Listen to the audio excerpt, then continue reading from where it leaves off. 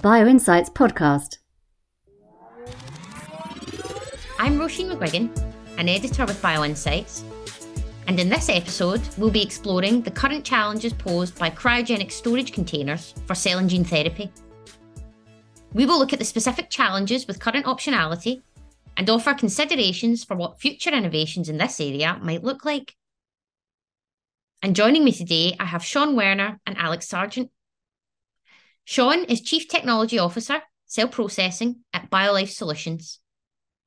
He has previous experience filling various roles in the global regulatory and general management functions, supporting medical devices, autologous cell therapy, and single-use disposable development programs. In his 15 years working in the life science industry, he has guided preclinical and clinical testing and submission strategies, leading to global commercialization of multiple medical devices and bioprocessing tools. Alex Sargent, better known as Sarge, is currently the Director of Process Development at Charles River Laboratories. After a brief stint in academia at the Cleveland Clinic, he left Cleveland to pursue his industry career in cell therapy. And during his many years in the industry, he has had the honour of working at several esteemed enterprises on new technologies and approaches for cell therapy scale-up, automation, and gene editing. He is especially passionate about the challenge of curing cancer, working on CAR-T and CAR-NK cell therapy process and analytical development from discovery through regulatory submission, manufacturing, and pivotal clinical trials. So thank you both for joining me today, and I'm really looking forward to our discussion. So first off, how have we landed on the current landscape of options for cryogenic storage containers used in the cell and gene therapy space? And Sean, if we come to you first. Really, I think there are a few paths as opposed to just one. I think on the one hand, some of the packaging came out of what the stem cell transplanters were using. So, originally out of the blood industry, blood bags and storage bags that worked well for cold or cryogenic processes. And then on the other side, academic groups that sort of developed some of these early cell processes were used to screw cap vials and using them in a biosafety cabinet and kind of controlling things from an aseptic technology perspective, but not so much sterile fill as you would see in large molecule pharma. And then as time went by, several unique packages have been developed, moving from glass vials to COC vials, ready to use sterile closed vials, a couple of different options from there. Improvement in bag plastics, so they have a lower fracture rate and just kind of perform better in the liquid nitrogen. So it's kind of those different pathways that came together, I think, and that's where we are right now. So I would just echo what Sean says, and this is often a challenge in cell and gene therapy, that, right, a lot of the options we have available come from research groups, come from, sort of academia, and at the time, there's not necessarily a lot of forethought given to how you would fit that into an industrial approach to manufacturing, or in this case, right, cryogenic containers for cell and gene therapy. Where do the current offerings fall short as the cell and gene therapy industry continues to grow? This is an excellent question. There are a number of options, all of them with their advantages, but all of them, I would say, with disadvantages as well. One of the areas where current containers fall short is scalability. So do you have containers and systems where you can scale up or scale out? We're talking about not just a few containers for, say, a few doses, but hundreds, thousands, tens of thousands of containers in order to meet, right, growing patient demand. For large-scale operations, we typically see it in vials, hopefully moving away from those screw-top vials that Sean mentioned, more to hermetically sealed and closed vialing systems. The limitation here, right, is usually around volume constraints. These vials are typically 1 to 10 milliliters. They can go up to 50 milliliters, but they tend to have more volume limitations. Another popular option, of course, right, is bags, cryo bags. These, provide more flexibility in terms of volume, but in terms of stability, in terms of robustness, especially during the shipping process, these are more fragile. And so they also present some challenges and limitations as well. As Sarge kind of alluded to, on the small volume side of things, there's quite a few options that serve the industry fairly well. If you think about scaling up at a small volume, if needed, we can go to the similar kind of isolator fill systems that need to happen. Some of those already exist for the options that are out there. Even before you get to there are filling options that work well in a biosafety cabinet for smaller scale as well. So I think the small volume options are pretty good. And I don't know that there's necessarily a lot of change that's needed on that side, but it really does come back down to the larger volumes where it's still sort of a gap. I mean, bags work, but they take a lot of individual manual manipulation to get them in the right form that you need to freeze.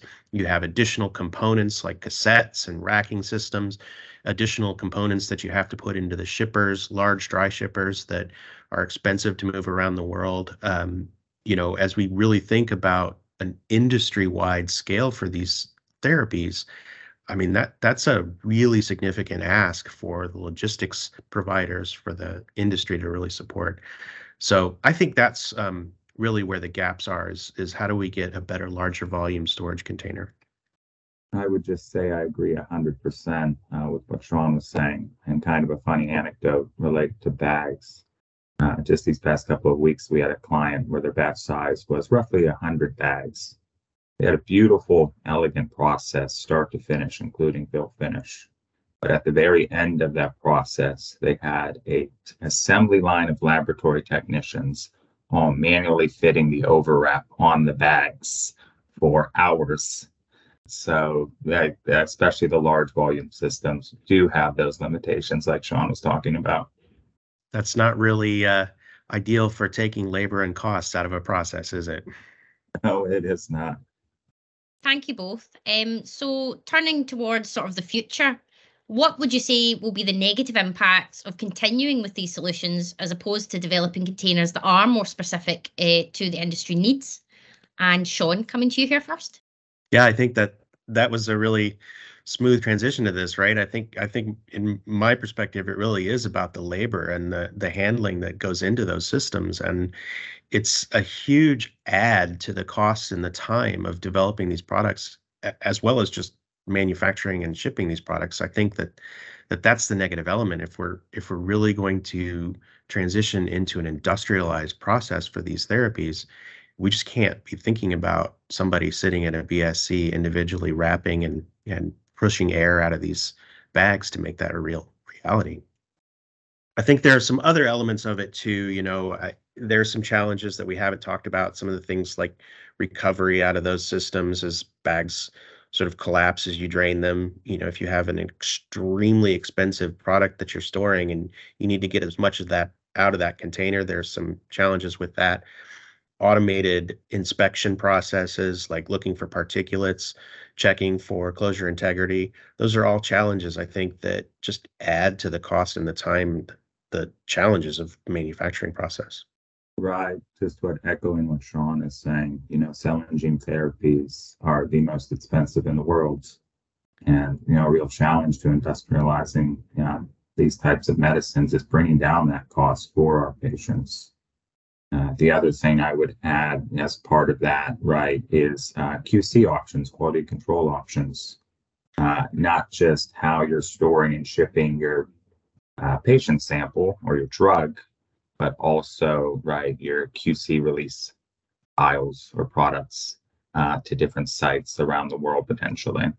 That's a significant driver in cost. And then finally, just to say, right, the logistics of shipping and handling these very precious therapies, especially when the cost is so high and the stakes are so high. One could imagine, right, somebody they love, potentially receiving a life-saving cell therapy, only to find that during the shipping process, the bag has been pierced or has been damaged in some way to render it no longer usable.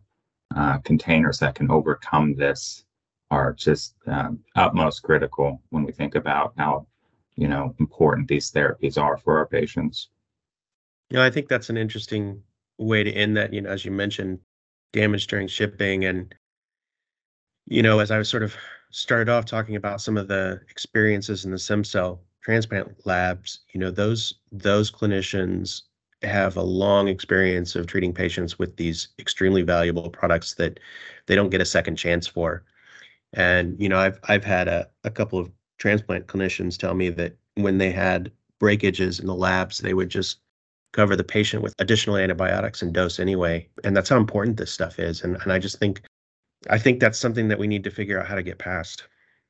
Staying with the theme of the future, what should the cryogenic container of the future look like? And what would you pick out as the most important considerations or features?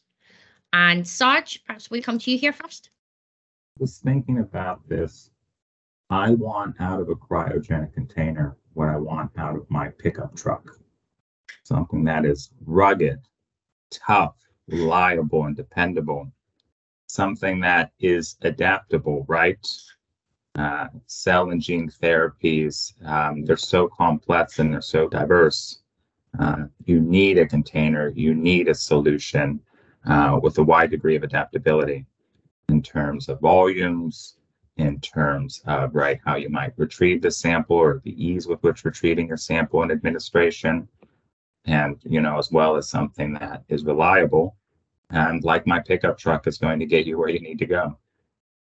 I think I've spent too much time in regulated industry. I was going to go with reliable, robust, and reproducible, but I think we've already covered those topics. So, but yeah, I think that's exactly it, right? We need something that is just not going to fail, something that we can rely on, that we know our process is simple enough that we can have a repeatable process that we don't have to worry about, how easy is it to get out of spec from the fill process? All those just things that right now on the larger volume fills that we have to address. And so I think a consistent form factor, something that allows you to get the same kind of freezing profiles from small volume to large volume so that you don't have to continuously optimize that.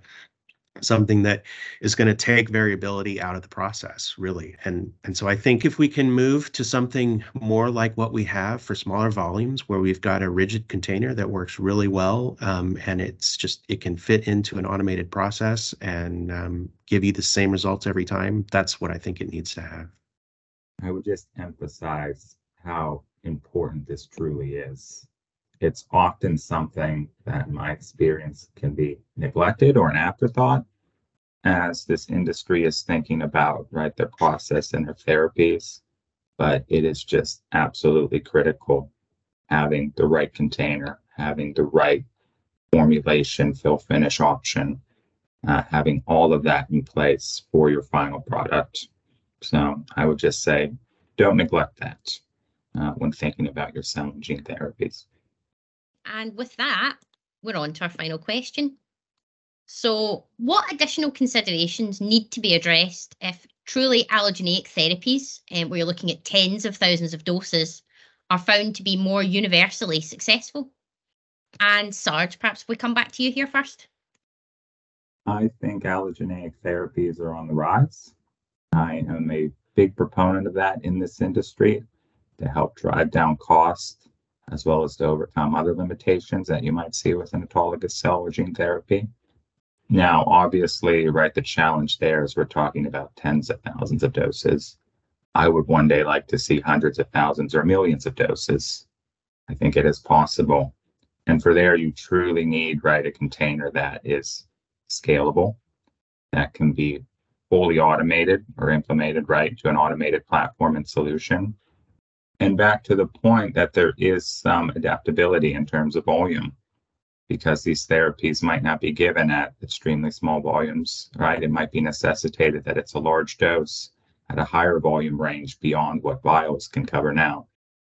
And then finally, speaking again to, a container that is reliable and rugged, because when you have tens of thousands, hundreds of thousands of these things being shipped all over the world, you need something that can provide that stability and can provide that right protection for these therapies.